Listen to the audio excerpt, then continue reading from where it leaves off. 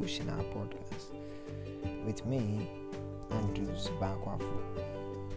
Today is Saturday, 11th of April 2020, and I'm talking about dealing with anxiety through prayer.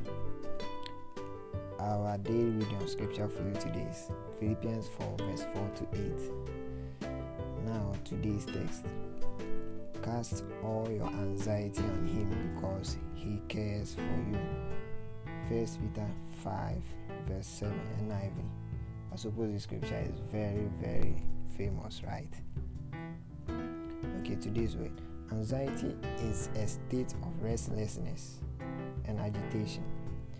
In this top season where workers are being laid off, about the coronavirus, restrictions in movement, uncertainty, fear has gripped a lot of people in their homes.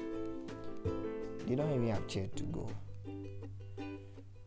So many of us are anxious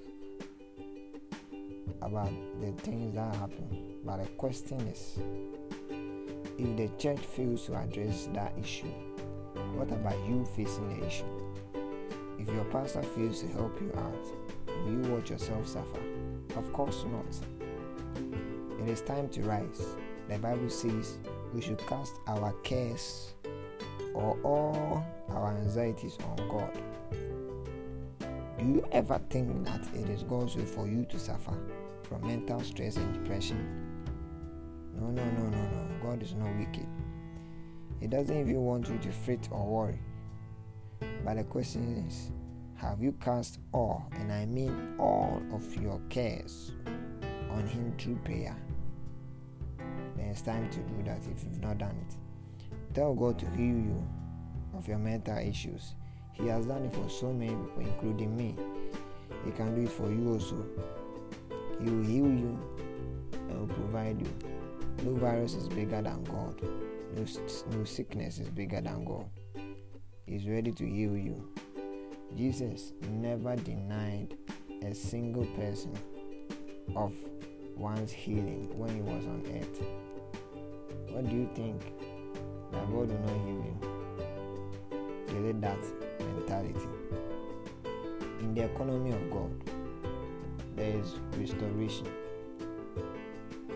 So it doesn't matter what you've lost. He can give you a multiple fold of it. The Bible says, he who trusts in the Lord won't be put to shame.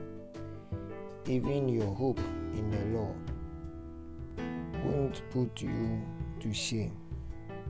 Philippians 4 verse 4 says, we shouldn't be anxious about anything. But it only takes effect if you focus consistently on Jesus.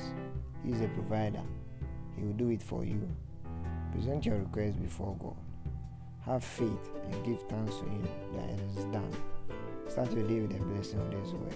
I hope to see you next time. Bye-bye.